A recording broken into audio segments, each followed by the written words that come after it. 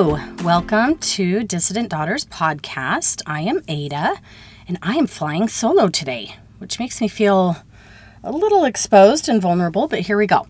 I have been interviewing my kids the last couple of weeks. I've posted those podcasts. I am still planning on interviewing my third child, but she has a super busy life and doesn't live with me, so it's a little bit more complicated to get her on. But we will eventually, because she's got some great stories to tell as well. So today, I just wanted to talk about a couple things that are just been on my mind lately. I am literally sitting in my closet. It's hot as hell in here. But it's the only place I can go where I'm all by myself. And hopefully it's quiet and we don't get interrupted. But today is the last day of school. My Jezebel that we interviewed a couple weeks ago, she is graduating high school today. There is just a lot going on in our household.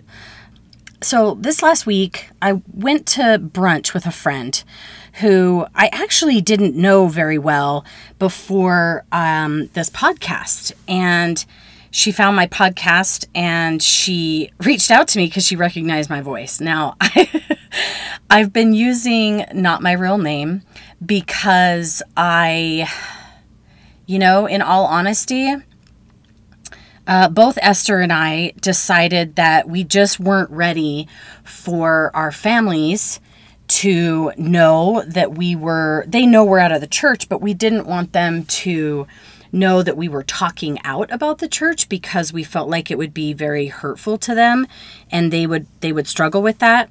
And also we wanted to feel like we were free to talk about whatever we wanted to talk about without having to filter any of it, any of our thoughts or any of our feelings or our past experiences, filtering it to try to,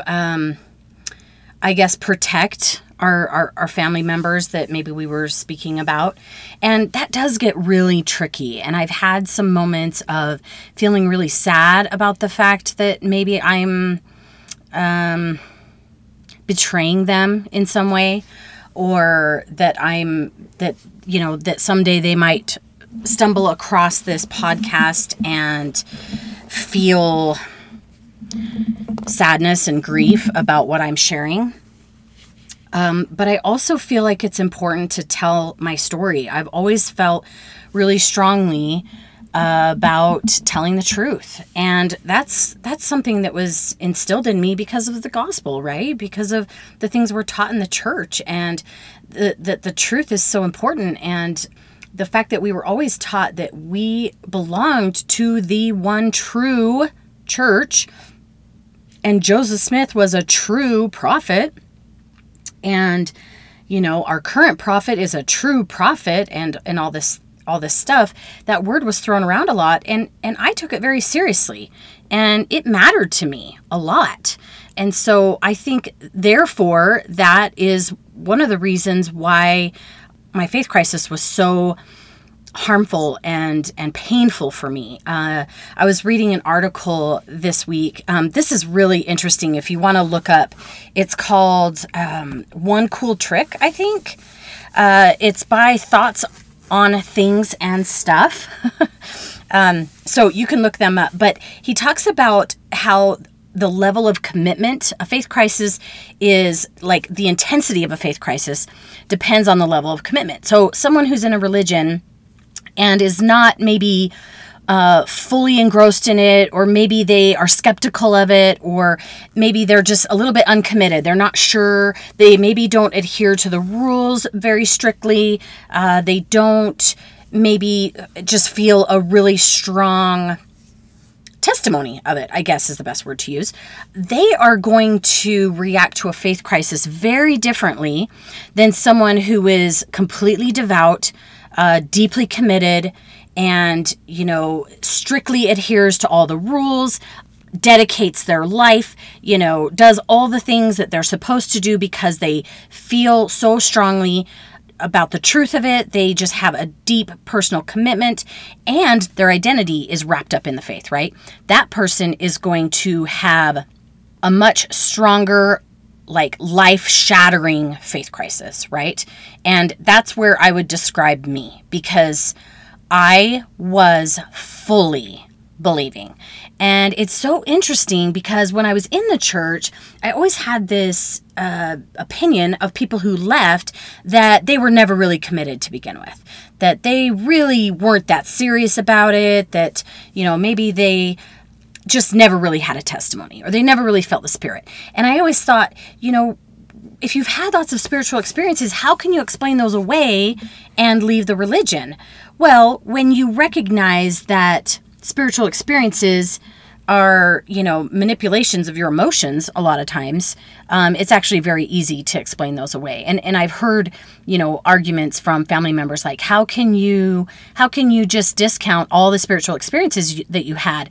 And now I can say, well, those spiritual experiences were really profound for me, and I felt a strong emotion about them, but they didn't confirm the truthfulness of the gospel. That's not what it was about. Most of the time, those emotional experiences had something to do with something, very profound and emotional, or a moral, a story with like a strong moral theme to it, things like that, where, I was feeling emotion because I had empathy and I had love and I had, those other good things that you feel, and that doesn't equate to the church being true, even though that's what they taught us, right? So when you're taught that, every time you feel an emotion and start to cry at church, that, oh, that's a spiritual experience telling you the church is true. Well, actually, it's not. So that's one of the things that I kind of get thrown at me from family members and friends. But back to my original, sorry, I'm kind of like going off topic here, but I went to brunch with this friend. She reached out to me. I had only had a few interactions with her before she found the podcast, and she actually knows Esther as well. And she said, hey, I found you guys. And we were shocked and a little bit stressed out about it, because we're like, oh no, we're caught, we're found, we are exposed here. And then, we kind of just had to laugh about it, because there's not really a lot we can do. But we are trying to, tell our stories in an authentic and real way, so that hopefully it can help other people who are, have gone through or are going through similar things. So this particular friend has been going through her faith crisis and is, a little bit newer to this than we are. And my interview with my daughter, Jezebel, was very emotional for her. And she reached out to me and just told me thank you so much for it, and how much it meant to her, and that she wanted to talk more about it, more about how to talk to your kids about things, and how to talk to your parents. We ended up talking about how she could talk to her parents about her faith crisis. And so through that whole, we had a 3-hour brunch, and it was beautiful and wonderful. And I now consider her a dear friend. She's going to love that I'm talking about her in this episode. But she had a very similar upbringing. She told me her whole Mormon story, and it's just so funny because I hear so many stories now, and they're all so similar, you guys. We all went through so many of the same things, and have shame in the same areas, and have indoctrination that is really hard to untangle and to work through. So one of the things that we ended up talking about, and that I've been thinking about ever since then, is how do you explain what you've been through to a faithful LDS person?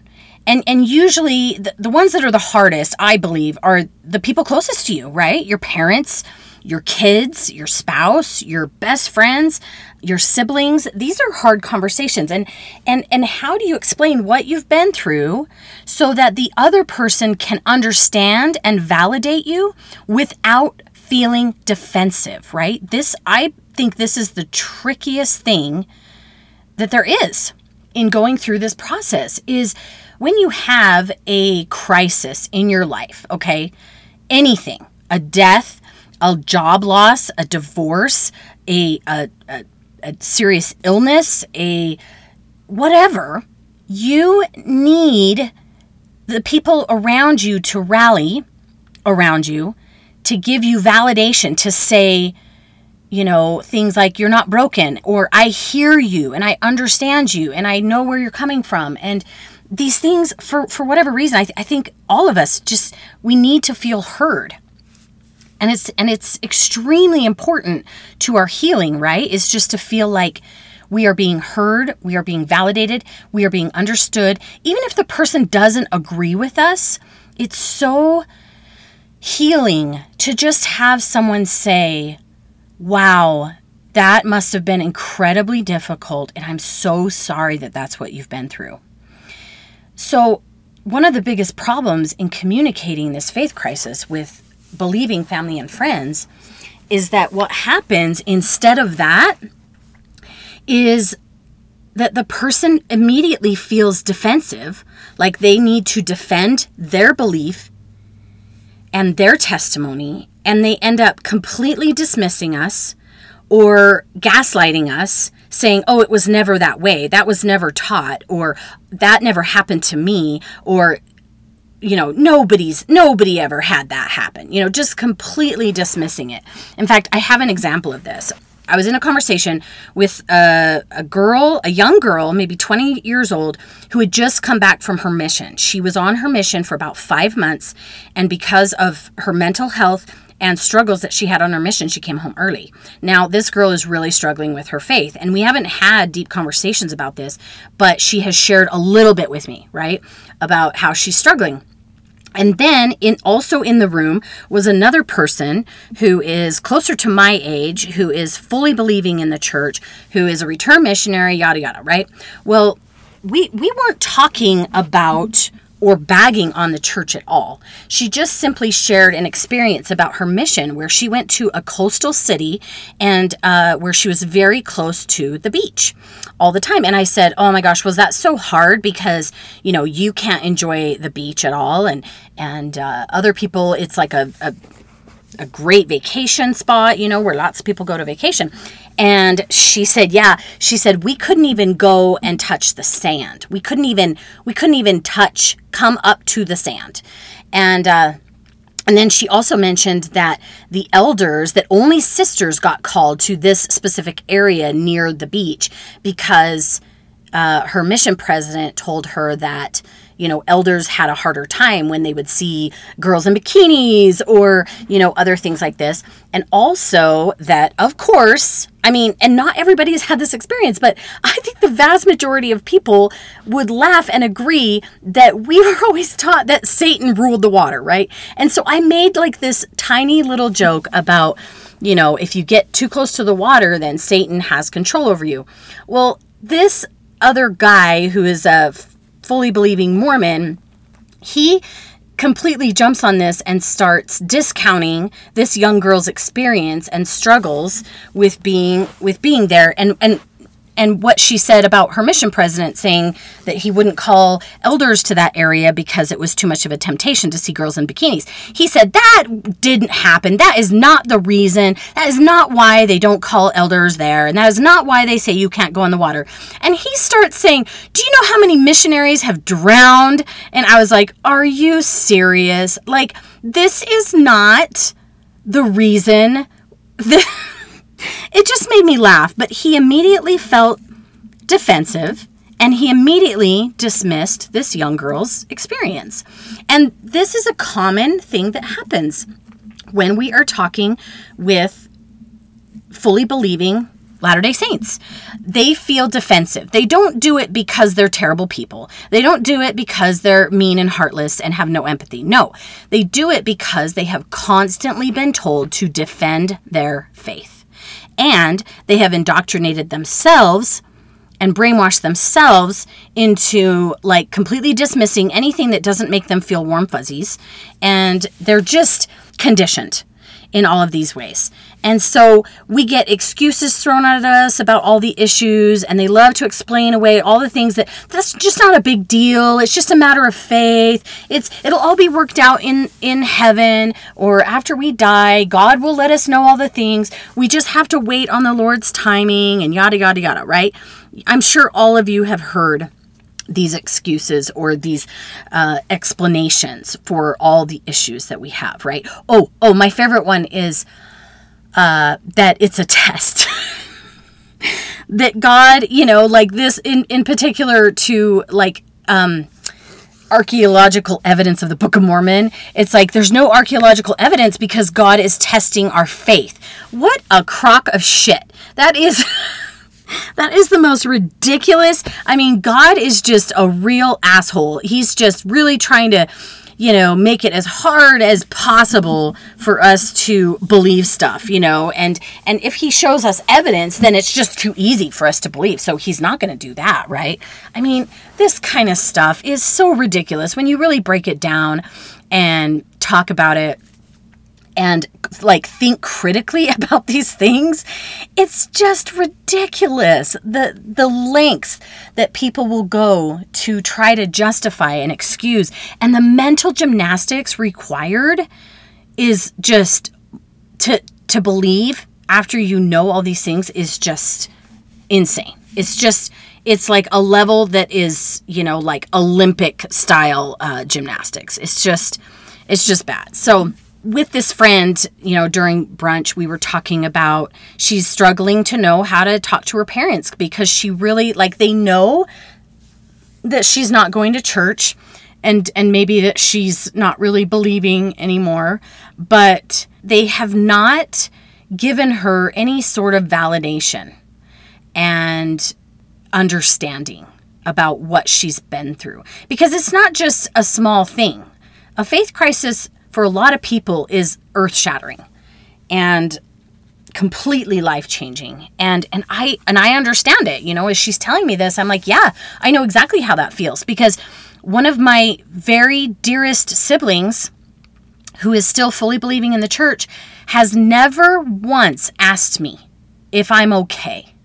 He has never once asked me what happened or asked me to talk to him about why I left or what happened, or, has never said to me that he's sorry or that he feels bad or that he understands that I've been through something really hard. Like, it ends up, and I think this is so prevalent, it ends up being the thing we don't talk about, right? In our families. We end up having our faithful family members ignore it. Ignore the huge elephant in the room that is such a significant part of our life experience, but they pretend it's not there. And that is so, so, so hard, because I think it really drives a wedge that your relationships are never the same. It's so incredibly difficult to just ignore the elephant in the room, I guess is just the best way to say it. Like, it's this constant battle of trying to pretend like everything's fine. And I would say that my relationship with this brother is otherwise really wonderful. Like, I love and adore him and his entire family. And yet there's just this sadness in me that he doesn't fully understand the gravity of what I've been through in the last few years. And therefore, there is a piece of our relationship, a closeness in our relationship that can never be there because he's unwilling to give it the space to talk about it because it's uncomfortable.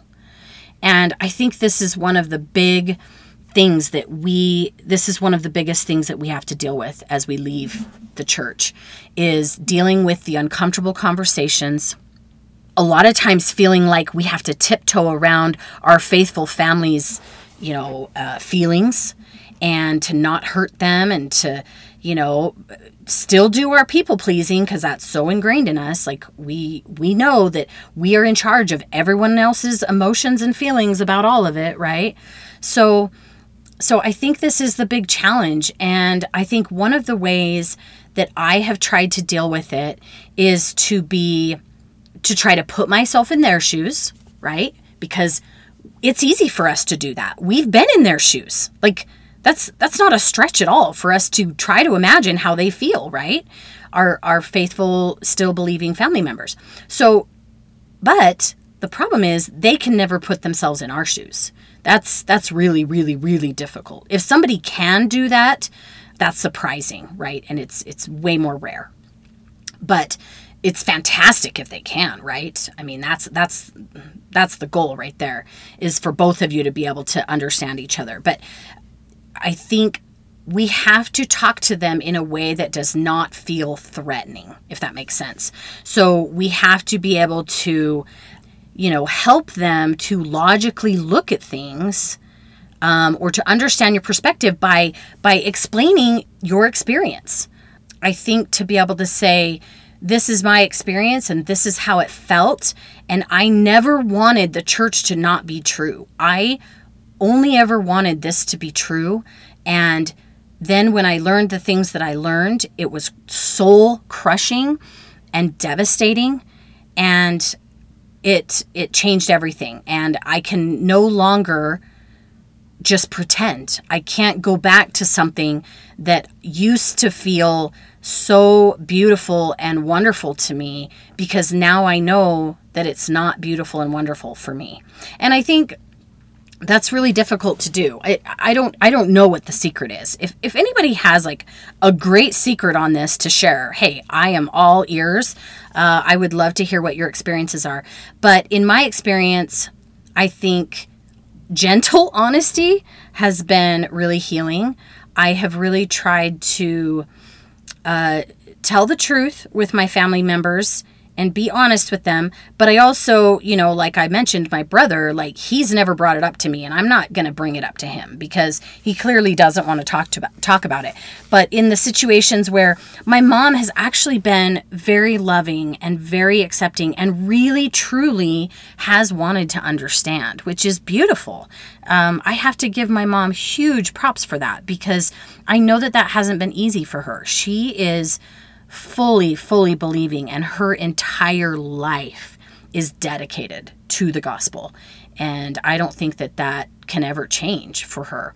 But at the same time, I truly know how much she loves me because of how much she really has tried. And I know that it's been really hard for her to understand. And there was one conversation in particular that we had where she said something about Joseph Smith, and I just, that just kind of opened up a can of worms, and I started talking about all the things with Joseph Smith and all of my problems with him, and that definitely started putting up some defenses for her. And she started making excuses and saying, justifying this and that and the other thing that I was saying. And it just got me so fired up. I was so mad. By the time I left that conversation, I literally was just like, there is no hope. No one will ever listen to me. No one will ever understand what I've been through. I felt so alone and so dismissed, so completely dismissed and devastated. And it took me about 6 months before I had another conversation with my mom. I mean, obviously I had other conversations with my mom, but not about this issue, right? We just kind of left it and ignored it. And then the next time I talked to her, I told her, that conversation that we had, I said, that was a devastating conversation to me. And she said, oh, really? Why? Like, I thought that was a great conversation. And so it's so interesting to see, like, somebody else might have a completely different experience than what you are experiencing, right? And I just had to kind of laugh at that. She's like, I thought it was great. Like, I thought we cleared the air about all the stuff. And I was like, no, Mom, we didn't. We didn't clear the air. You made excuses. You made excuses for Joseph Smith, and you made it sound like it's just fine that he was a predator and that he was a fraud and that he made it all up. It's fine because God gave him a job and he did it. And yes, he wasn't perfect. And this was my mom's talking, right? It's like, but he was still called of God, and he wasn't perfect, and he had lots of flaws, but he did the best he could, right? With what he had. And honestly, I wanted to say to her, I'm sorry, you cannot claim to be a prophet and speak for God when you are such a royal fuck up, right? Like, there's just, it's just maddening to me that people are buying this bullshit.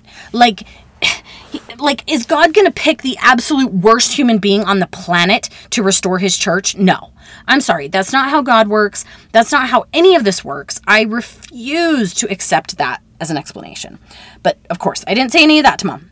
I just said, that conversation was devastating to me and that I felt completely dismissed. And I said, Mom, it's fine I don't want to put you in a place of feeling like you have to defend the gospel and you have to defend Joseph Smith. So I think it's better that we just don't talk about it. But can you please, for the love of God, stop making excuses? Please stop making excuses. When somebody says to you, this is hurtful, this is harmful, this is bad, this is my experience and it was terrible, do not say, oh, but that's what God wanted, or, oh, he was just doing the best he could, or, oh, that's, we don't know about that, but we'll find out someday. Like, those are the excuses and the explanations that are so, oh my gosh, they just make me so mad. So just what I said to my mom is, we don't ever have to talk about the church again. And I'm not going to try to convince you of anything, but please stop making excuses for bad behavior.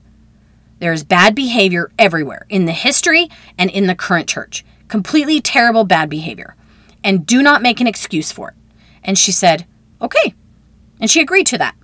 And I actually felt really good after that conversation, because I just said, I can't handle you making excuses and trying to justify the bad behavior. But if we can just decide, agree to disagree, basically, because I'm never going to change her mind. I think that's the trap that we fall into a lot of times when we talk to our believing family and friends, is that we think in our minds that we're going to change them, that we're going to make them think something different, that we're going to share something that is going to be life-changing for them and is going to change their mind. But that's not what happens. I would say 99% of the time, it's actually the backfire effect. And what happens is they double down on their belief, and it puts a wedge in your relationship. So this friend of mine, she said that she talks to her mom every single day. And yet there's this giant elephant in the room. And it's almost worse, the fact that she talks to her every day, because it now, like, all this time has passed since they stopped going to church. I think she said about a year ago. And all this time has passed, and now it's even more awkward to talk about it, right? And so, it's not like I have perfect advice about that, but I completely understand it, right? I bet there's so many people who listen to this who go, oh yeah, that's exactly what I experienced, and how do we bring it up and how do we talk about it? And I just think, baby steps, maybe trying to understand the other person and like look at it from their perspective, trying not to get too dug in our heels about wanting to be heard so that we dismiss the other person. I think that's really important. There has to be validation on both sides. If we want to be validated and understood and listened to, then we also need to provide that for the other people that we're talking to, right? So I think just being patient with yourself, taking baby steps towards communication, open lines of communication, telling the truth, being brave. It's sometimes really hard, I think, especially for women, to be brave and to speak their truth, because we are always taught that we have to care about everyone else's feelings before our own, right? And we have to make sure that everyone else feels comfortable and happy with what we're saying. And we don't want to ruffle feathers, and we don't want to cause contention and all of these things. And so I'm not saying that you have to go out in a blaze of glory and act like a complete bull in a china shop and start flipping tables everywhere you go. No, that's completely outside of our, the realm of who we are, right? And who we've been trained to be. So it's really difficult to just suddenly become a different person, right? And we don't necessarily want to, but we can take small steps towards sticking up for ourselves when we see that it is necessary, standing up for what we believe in, telling the truth, being authentic and real with people, trying, it's very difficult, but we need to try not to get defensive about things, and we don't have to prove to anyone, we don't have to prove anything to anyone, and we don't have to explain our reasons for leaving to anyone if we don't want to, right? We just have to like our reasons for leaving. That's it. If we like our reasons for leaving, that's enough. Nobody else has to like our reasons, right? And so I think that's really important too. The last thing I was going to say about that, in the church, we're always taught that there's like a right way and a wrong way, right? There's good and bad. It's black and white, right? And so one of the things when I left the church, I was very adamant that I was going to do it right. I was going to leave the church right. I don't know, like I had this idea that other people who left the church, they did it wrong. I had this idea that people just kind of like fell off the face of the earth. They stopped talking to people. They like, what's the word? Like they hid from everyone in their congregation, in their ward, or in their neighborhood that was LDS. They would just like turn their head. They would stop waving when you walked past, or they would stop interacting with you on social media and all these things because they were just kind of going into their own selves and hiding. And I always thought that that's what they were doing. And so in my mind, I was like, you know what? I'm going to talk to all the people. I'm going to say hi. I'm going to be the most, vibrant, happy person. And when I see them at the grocery store, I'm going to go up to them and ask them about their lives and say, how are you doing? Instead of like turning the other way and crossing the aisle so that you don't have to see them and pretend like you don't know them. Like I have gone out of my way to be extra friendly to all the people in my neighborhood and in my city and everything. Everybody that I know is Mormon. I'm just like, I don't know. And in my mind, that was the right way to do it, right? Right in air quotes. And what my therapist told me is like, that's your Mormon brain thinking. That's the way you've been taught, is that there's a right and a wrong way, right? And guess what? There is no right way to leave the church. People do the best they can do with what they know and how they feel and who they are, right? And I think you just take it a day at a time. You just do what feels the most true and right and authentic to you, and you take baby steps. You do what feels the best to you, and I think that's when people will see that you are being your true, most authentic self. You aren't, I guess, like trying to fit in a mold anymore. You aren't trying to be something you're not anymore. And people will recognize that. In fact, the last conversation I had with my mom, this was not the conversation where I told her, not to give excuses for the church anymore. But this was our most recent conversation, and it was wonderful. We literally talked for hours, just her and me.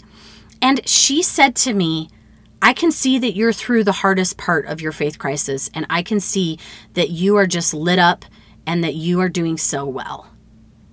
And that felt so good. Like, that made my heart almost completely leap out of my chest, because that's all I wanted, It's all I've wanted, is just to have somebody recognize what I've been through and validate how that is, and see that I am happy on the other side and that I am thriving and doing well.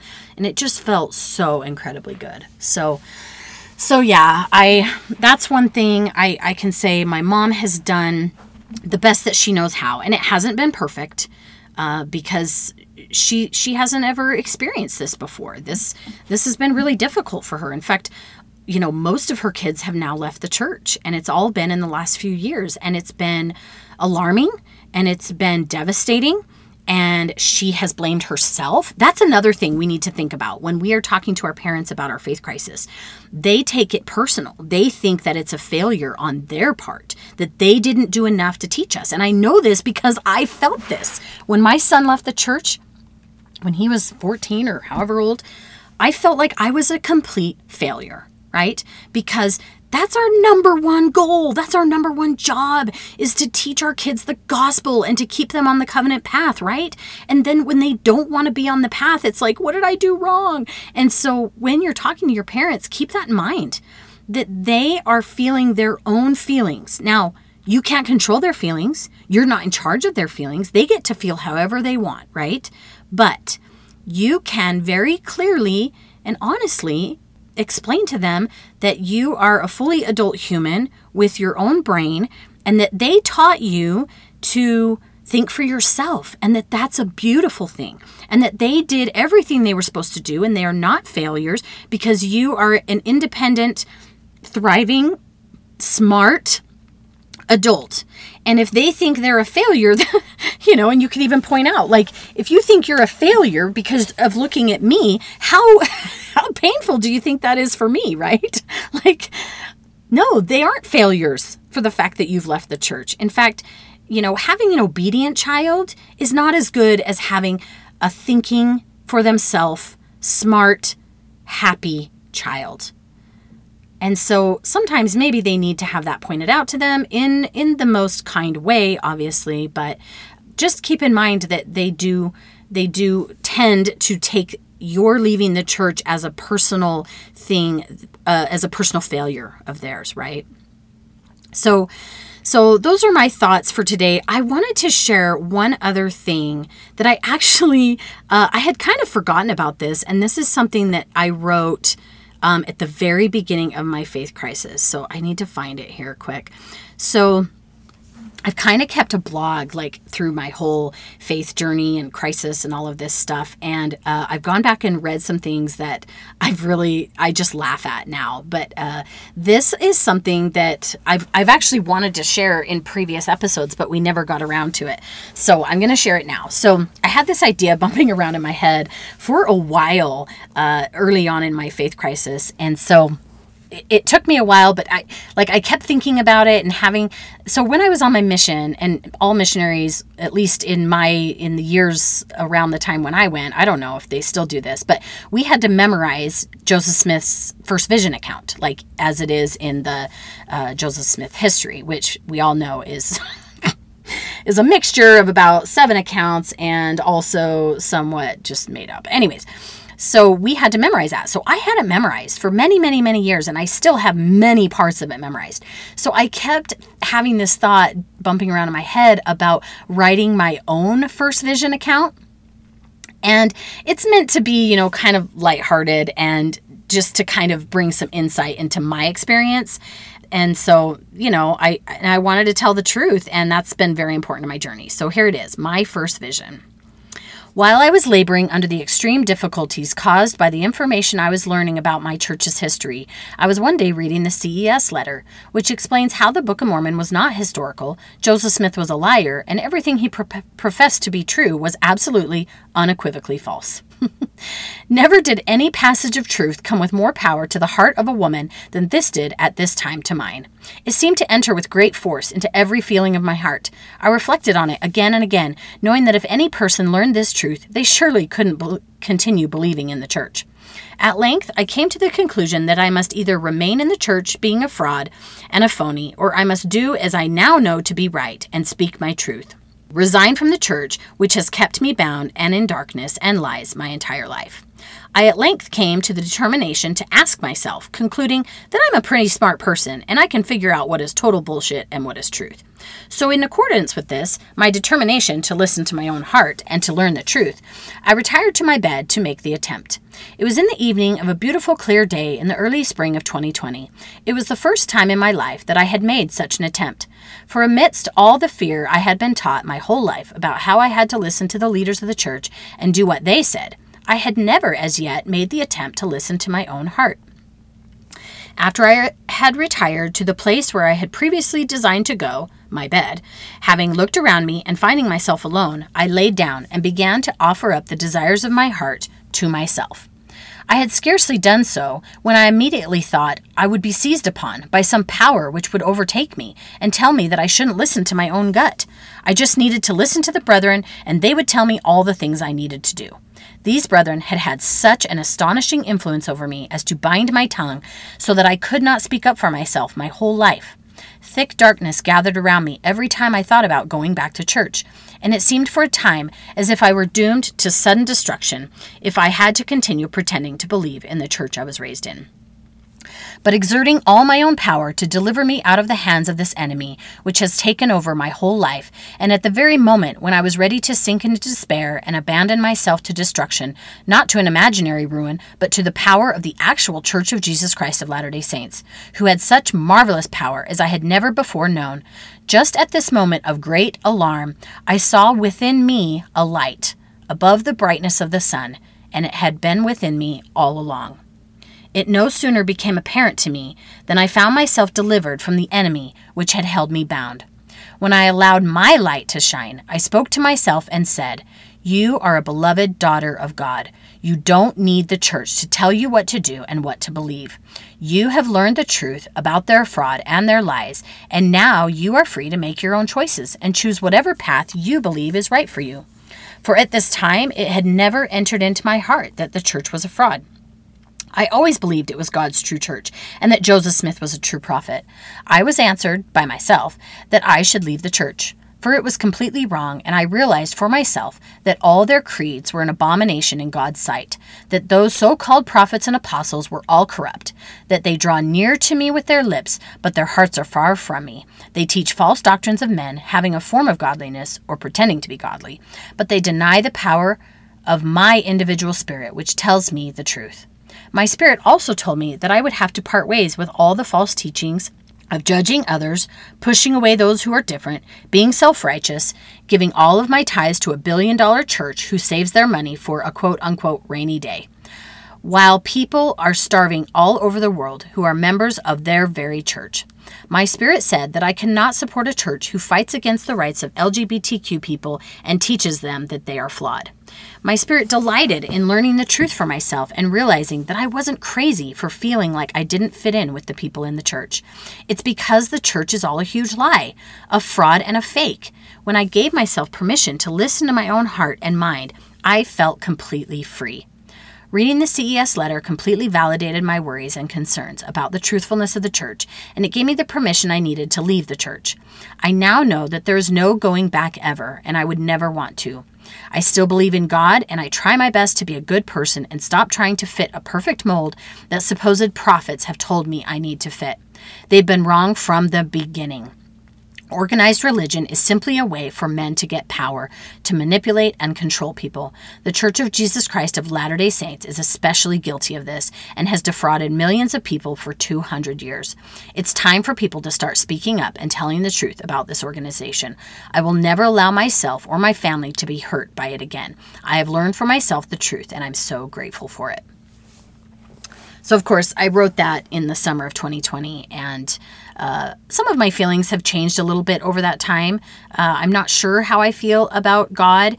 I would like to believe that there is a higher source of light and truth and energy in the world, or, you know, somewhat of an idea of God makes sense to me, but I do not believe him to be a man with a white beard, right? Obviously. I've mentioned that before. I just do not subscribe to that anymore.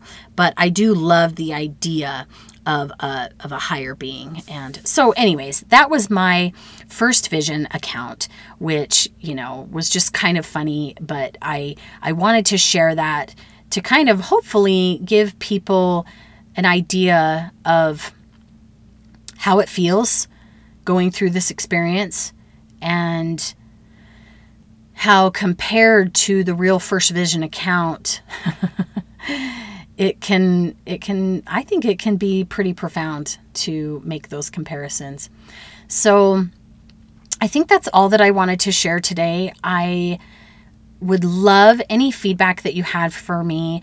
If there are certain topics that you want me to discuss, or certain questions that you have, or even if you want to come on my podcast as a guest, I would love it. I have quite a few things and ideas coming up that I'm excited to share and that I want to make as episodes, but I still have, I am open to any suggestions and ideas from other people, and interviewing other people. I would love it so much. So feel free to message me.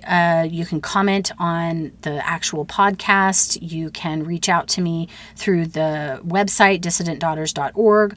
We would love to have donations. to make it possible for us to keep going with this, you can set up an automatic monthly donation of like $3. I mean, I don't even know if there is a minimum. Maybe it's $1. I don't know.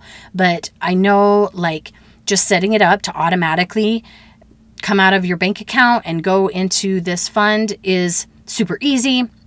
And it's not expensive. I mean, you could just donate enough to get me 1 cup of coffee. And I would be so grateful for it. No, but I think this work is important. And I love the voices of people who are going out there and are speaking it and are opening up this world of knowledge to those who most need it. And that has been super helpful for me. So I'm just joining in and sharing my story because guess what? One of the things I have learned is that I get to take up space in this world too. You know, so many times we think, well, what right do I have to tell my story? Or why would anyone want to listen to me? And I know some of you have had those feelings. And I know, especially as women, we feel like we can't take up space. We can't be too big or too loud or too much for anyone. Well, guess what? We have as much right as anyone else to take up space, to speak our truth, and to be heard. So with that, I will leave you and I'll be back next time with more, hopefully, good things to say. We'll see. Love you all. Thanks for listening. Talk to you later. Bye.